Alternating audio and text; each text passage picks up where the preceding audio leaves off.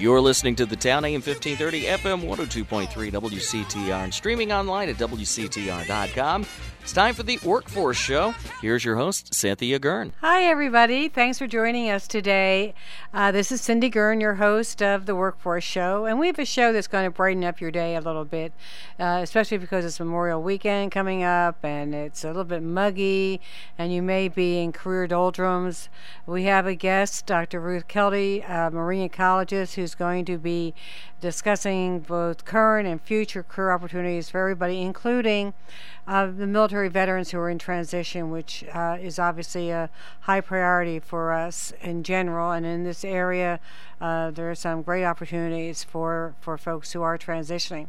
But before we have our guest who we recorded her earlier, great program, I'd like you to encourage any questions you have following the program to me at info@careercentralonline.com with the subject heading, and we will try to answer those questions in next week's show, or at least post them on the website. Next week's program, we have two guests, a retired Marine colonel who has a lot of interesting articles on military veterans in transition, and a recruiter whom I've known for years, who recruits for SAIC in technical and military areas. So, before we waste any more time and take any of Ruth's time, we're going to break and have you hear a little bit more about my great favorite staffing firm, Adecco Government. Adecco Government has served the federal sector for over 50 years with human capital solutions. Today it supports over 80% of top federal agencies, making it a leader in federal contracting, providing temporary contract and direct placement of cleared and non-cleared personnel in IT, engineering, finance, administrative services, cybersecurity, and healthcare. For more information on how Adecco Government can help you find your next position, or if you're a business interested in Adecco Government's partnering program, visit adeccogov.com. Hi, we're back, and we're going to be listening to Dr. Ruth Kelty, a marine ecologist, talk about the wonderful world of marine and atmospheric science careers. Well, thank you. It's a pleasure to be here. As she said, my name is Ruth Kelty.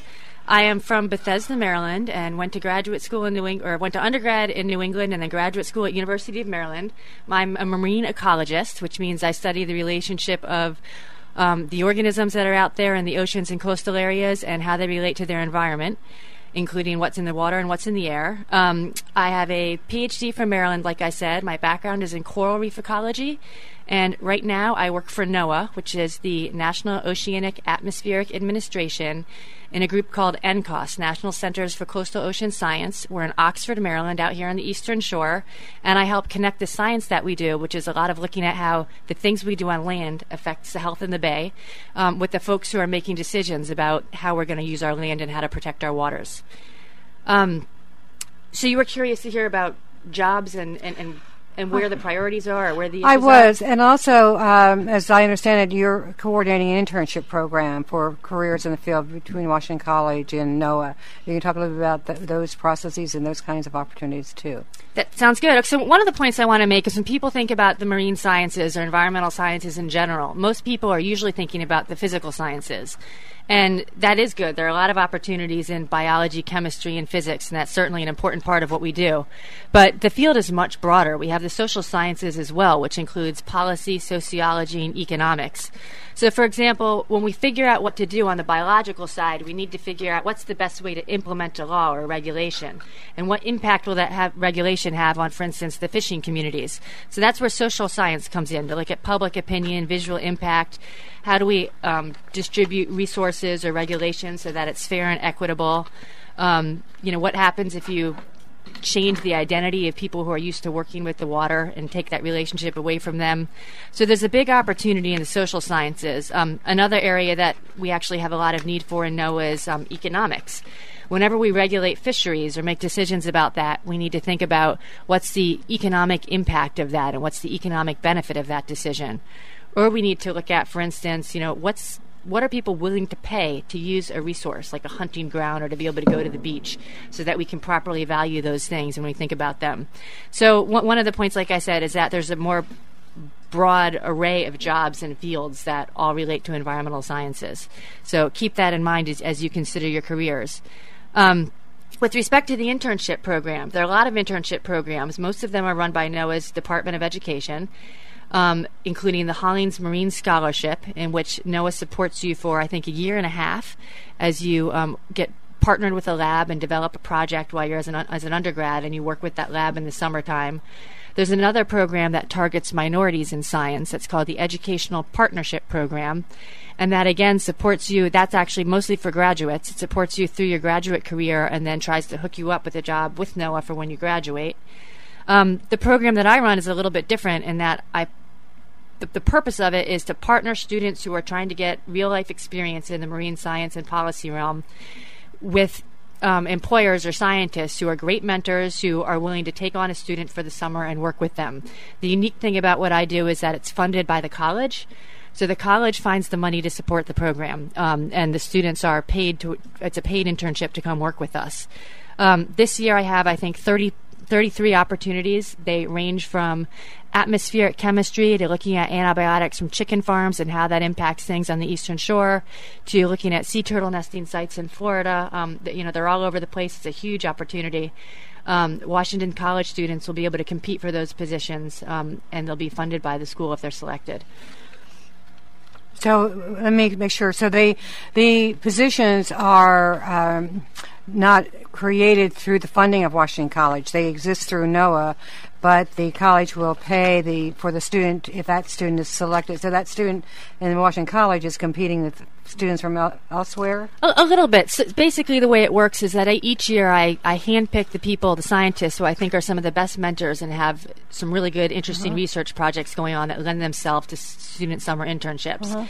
And I'll ask them to put together a position description. And then the colleges will run their own process to select students. And so they'll vet the students and they'll select, let's say these are the 3 best students at Washington College this year. And then there's a little matching process to match the students. So there are always at least twice as many opportunities as there are funded students. So the challenge is not to get enough opportunities that are incredible for the students. It's the challenge is actually for me to find funding for enough students to participate and give every scientist a student. So I'm still working on that. Okay, so you have more students than opportunities. No, other way around. The other way I have around. more opportunities than students. Got it. I can always take more students. You can always take more students, but you still have to have funding for them. Right, the funding is the limiting factor. That was that element. So just to go back, the students, I understand the broad range of opportunities from hard science to the social sciences in the environmental field as well. And you talked about a couple of the opportunities here in the Eastern Shore area. What are, one question I have is, back to the students, what programs do these students generally come from academically, or how have they early on exhibited or demonstrated their interest in this field? Right, so I think you actually nailed it. The interest in the field and the enthusiasm about environmental science is a key thing. And so I was actually looking at what the scientists would like in the interns that they're getting. And I was amazed that they're not looking for you to come in understanding, invertebrate zoology or physiology, or you don't have to know atmospheric chemistry cold. Oh, thank goodness. There was one where they do want someone who knows fatty acid chemistry, so they may or may not find a student. But what they're really looking for is they want enthusiastic people who want to learn. They want attention to detail, good communication skills, good writing skills. And then they want to have a solid foundation in using Microsoft Word and Microsoft Excel so that you can help with data input and analysis. You may or may not, a lot of them would love if you had statistics, but that's not really, other than basic statistics, expected.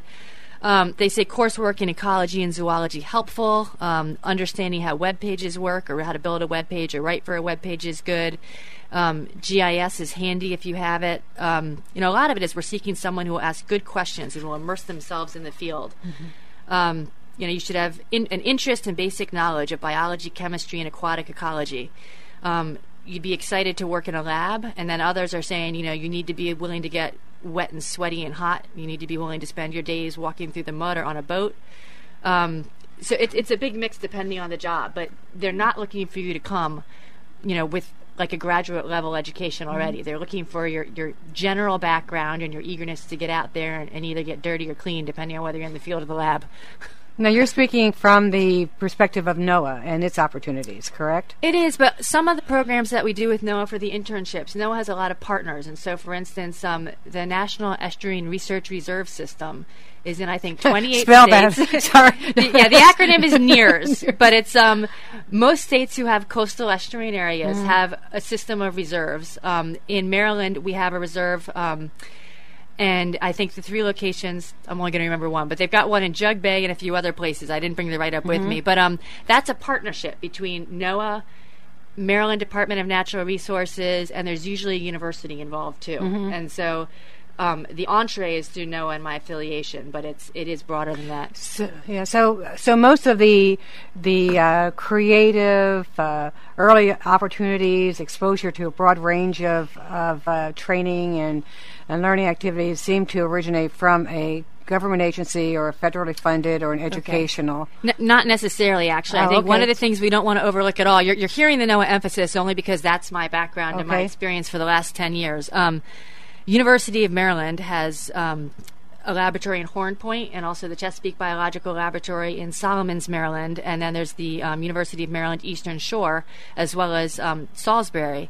And so we've got a big university presence. A lot of those universities have scientists who are working and doing research on marine issues and marine science. And so there are opportunities to work with them. Supporting their research is a big deal. We also have a ton of local groups. The Chesapeake Bay has a long history of activism and research and science-based decision-making. And so I think every river, if not almost every river, in the Chesapeake Bay has a river keeper. So in Chestertown here, there's the Chester River Keeper Association, and Corsica River has a river keeper. Sassafras River has a river keeper.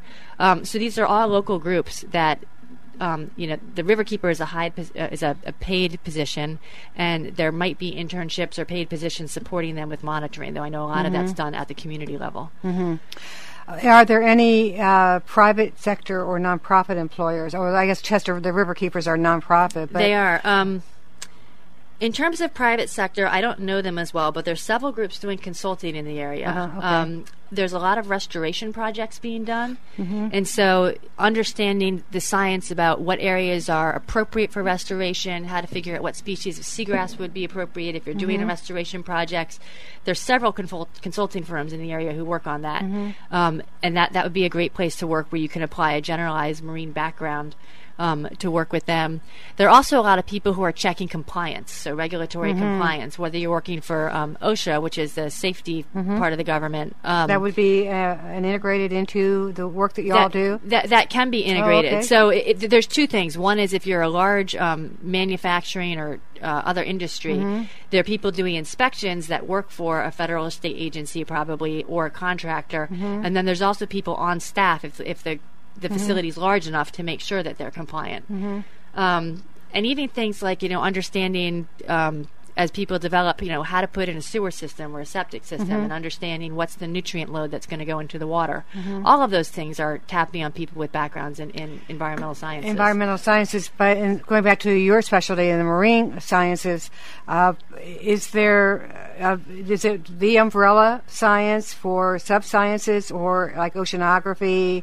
Or is water in general the big field? If you were to classify this, where would you put marine sciences? Oceanography is definitely going to be more specific. So marine and environmental science is how we speak of it where I am. Or marine and atmospheric sciences is what NOAA encompasses. And because of the connectivity between what happens in the atmosphere, what happens in the ocean, what happens on land, and what happens in the water, we talk about things. I think the larger umbrella is more useful for the conversation. Okay, because I know in Alexandria, Virginia, there's the Water Federation Association that's focused on water, and I was trying to differentiate between what the difference would be between a water-centered organization and a marine-centered organization. Or technically, marine is salty. And so that's salty is a different. So marine is things having to do with the oceans and coasts, and the other way we refer to ourselves is the Coastal Service and things. But because I think a lot of the jobs that we do are actually land-based, because we're interested in thinking about how what we do on land affects what happens in the coastal runoffs areas. And the water. Right. So the jobs are more on land. In this area where we're recording and airing is Eastern Shore, goes to Annapolis, the Bay Area. What are some of the current and emerging critical issues that this area is going to be addressing that requires the knowledge, the scope of knowledge that your field brings to the decision making? So 2 jump to mind. One is looking at alternative energy. And I think the Eastern Shore is prime for alternative energy. And we're certainly seeing some conversations about offshore wind farms and also onshore wind farms and solar installations. We have the space out here, we have sun out here, and we have wind out here. So I could see a big conversation in the next few years about where to do that, what the impact is, and trying to make a good, informed decision so that you're getting maximum benefit with minimum impact. So the energy sector, like you said, is going to be a big area for growth.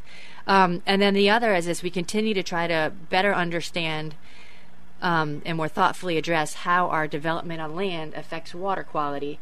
The Environmental Protection Agency has asked people to comply with what's called TMDLs, a total daily maximum load.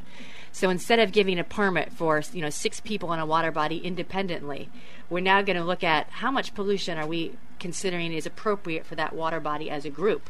And then we'll look at everybody asking for permission to use that water body and consider them in a group. And so as we start implementing this new way of managing, there's actually potential for real growth in jobs to figure out, what are the impacts of the different uses of the area? Mm-hmm. How do we optimize so that the most people can use the area in a way that's sustainable? Mm-hmm. You're touching on a topic that we are going to discuss in more depth in a later program, and that is the social and regulatory issues related to the field's environment. Our initial foray into career discussions is going to be focusing on the environmental energy career fields. And along with that, there are so many conversations around, job creation, job management. I attended a Kent County Chamber legislative breakfast last week, and there was a big conversation about septic tanks and rural farmland and the Maryland plan for development. And these all converge. I mean, they all bring not just jobs, but they bring conflict as well. So within conflict, there's often opportunity. So it's an opportunity for people who are both socially concerned as well as involved in other areas. But I do have, going back to a couple of other questions for you before we wrap up, because there is so much to cover, and I hope you'll come back and we can Absolutely. Talk about some more of these issues in more detail. But one question focuses on the range of career opportunities and career fields and career paths. We talked about the internship program, mm-hmm. and you obviously have created a field for yourself.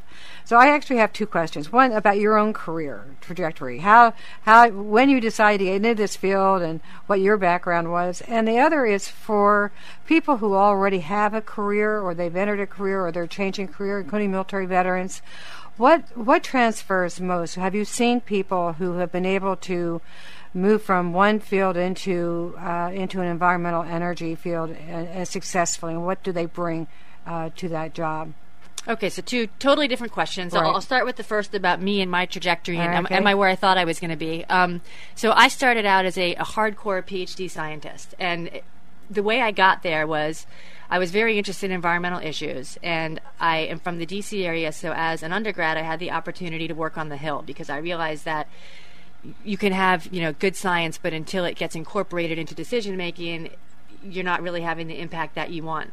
And in working on the Hill, I realized that even the best-intentioned senator or other policy official can't do the right thing if we don't know what the right thing is. And science doesn't tell you what the right thing is. That's a value and policy decision. But science tells you, in the best case, if I do X, what will happen? If I do Y, what will happen? And hopefully you can figure out which one of those you prefer. And so I ended up going into the marine sciences and got the degree in ecology that I mentioned because I was interested in being able to give decision makers the information they need to get the outcome that they want. I started out, like I said, doing the straight science. I was always interested in the applied science and the environmental aspect of it, so I had an opportunity to work with Maryland Sea Grant and then National Sea Grant as a Sea Grant Fellow. And Sea Grant Fellows place recent graduate students in the sciences into policy and administrative positions with the government, so that they're trying to bring more science into the decision-making process. So I had that great opportunity, and that then led to a job with NOAA where I've been. The other thing that's been happening is that I got married, and so I'm not just balancing my career, but I'm trying to balance my husband's career, who's a professor. And so there are not that many places employing social science professors. And so that's how we ended out on the Eastern Shore. It was a balance for the two of us. I'm no longer working on coral reefs on the Eastern Shore. I'm taking the skills that I learned and applying them to Chesapeake Bay issues. So looking at land use, nutrients, a lot of the things I did with corals are also relevant out here. So I'm enjoying having that conversation and learning more about the bay where I'm from. I'm from Maryland, so it's coming home in some ways. So that's me in terms of my progression. I actually find myself very interested in that intersection between the environmental science and the physical science and the social science. And so I see myself actually trying to help people ask questions in a more integrated, holistic way that captures not just the environmental impacts, but the impacts on communities, human communities, of the things that we're thinking about doing. By the way, I think that is such an incredibly critical role, because it reminds me of, I don't know if you remember Kathy, the cartoon character. Yes, Kathy. Yes. She's sitting in front of an expert who's asking her what is she's there for. And she says, I don't know. That's why I've come to you. It's knowing what those questions are that you need to ask, which is the real challenge. And so what do people really care about? It's educating people as well, too. So go ahead. And then so your other question had to do with how are ways that people can get into the marine environmental sciences. So there's some coming out of school focused on that, and for others who aren't, what do they need to do? So the one is a foundation in science, at least at the undergraduate level, is necessary for most of the jobs that I see out there. One of the things that I recommend people do when they're trying to figure out the career path, and this is usually directed at undergrads who are about to graduate, is just when you're looking at jobs, make a list that has the characteristics that you like. So when you read a job, what resonates? Why did you like that job? Is it because it was field work? Is it because it was lab work? Is it because it was basic science or because it was applied? What is it that's resonating and making you think that would be a good job for you? And then for the jobs you like, also start making a list of what the qualifications are. Because if the jobs you like have to do with being in the field or being a tech and supporting a position, then you probably don't need to spend 5 years getting your Ph.D. You probably need an undergraduate or a master's degree for those jobs. So be aware of what kind of qualifications you need for the jobs you're looking for. So if you are trying to transition from another field, I think it's just keep thinking about how what you do applies to the marine science field. If you're coming out of the military and you have great leadership experience, for example, put that front and center. You can lead a team. You can do the logistics to get that field group. I'm generalizing about what you might have expertise in coming out of the military. Navy, but you're certainly a team player, I would hope, or else the military probably wasn't a good fit for you. So those We're are able all to follow directions. Right. I mean, those are all skills. Well, independent thinking is also very valued in the science community. But, I mean, those are all skills that transfer into most jobs. And you've seen people who are well into their career transition into your field? Absolutely. In fact, no, I don't know if we're a leader per se. I don't know what the numbers are in hiring vets. But we certainly have a policy, as do all federal agencies, where we're supporting hiring of vets. And we have several recent veterans in our administrative ranks and also in our science ranks. A lot of the science jobs we have at the levels I'm looking at are looking for Ph.D.s in the field, which you may or may not have coming out of the military. But a lot of the other jobs are certainly, possible. So I think, we can generalize from that and say, just think about the skills that you do have, and they may not be technical, but if you bring competence and, a willingness to work in other good skills, a lot of those do transfer. Yeah. I attend a Green Roundtable in D.C. It's a Wharton School sponsors it at the National Press Club, and the topics are all over. They run the continuum. But what's also interesting to me is to see that there are people who are venture capitalists, to people who are marketing, product development, all in the playfield. People who are building, construction, green. So all of those things are very interesting. And of course, today in development and land use, I think is one of the critical questions and areas that we have to address. What are, I think we're really running out of time, but this has been great. But in the, I guess in closing, the major employers a two-pronged question. The major employers in this area, beside NOAA, Goddard is a major employer too, is it not, of some of the... on Wallops Island? On Wallops Island? Absolutely. That's actually... So the Wallops Island facility is a partnership between NASA and NOAA, because NOAA runs the satellite part for a lot of that. And so both of them are there, absolutely. I was just looking for what jobs are open right now. And so, by way of example, Heal the Bay, which is a nonprofit, they're looking for a watershed scientist to work in Malibu Creek out here. They're also looking for a stream team assistant, which is a good job for a college student. The Mid-Atlantic Fishery Council is hiring an assistant fishery plan coordinator. That's in Dover, Delaware. Someone to help develop policy and position papers. Where does one look for these jobs? Yeah, so I've got a few different places. The first one was at healthebay.org/jobs. So health, the letter eBay. And we can put links on the website. Yes, but exactly. The Fisheries Council is mafcm.org. Another one is stock assessment scientist with the Atlantic States Marine Fishery Commission. And then there's stock assessment for some NOAA groups. And then Maryland Sea Grant has 3 openings right now. One for an education and research coordinator, a graduate research assistant, and a student aide. They're looking to hire an undergrad student as well. And then physical scientists working on satellite calibration. Those were just, a quick look of jobs that are open right now, all within 45 minutes of here. The sites that I use are for federal, usajobs.gov. usajobs.gov is the standard site for that. We also hire a lot of contractors, and so one that has a lot of environmental science stuff in the area is IMSG. It stands for IM Systems Group, so imsg.com. I think we mentioned Maryland Sea Grant is a great resource, mdsg.edu, I think.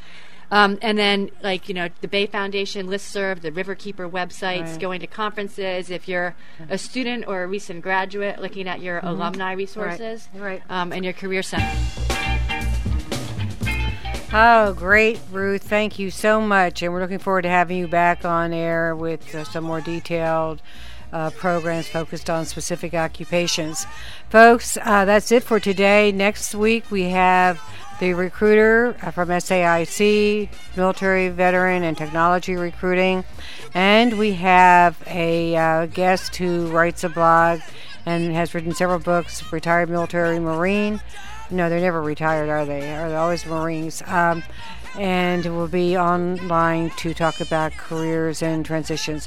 Don't forget, report abuse, report child abuse, report animal abuse, and report environmental abuse.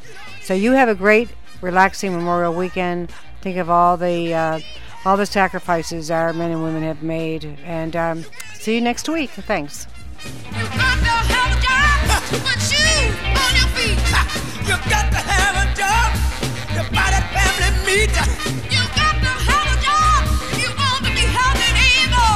You got to have You're listening to The Town, AM 1530, FM 102.3, WCTR, Chestertown, Centerville. We're online at WCTR.com.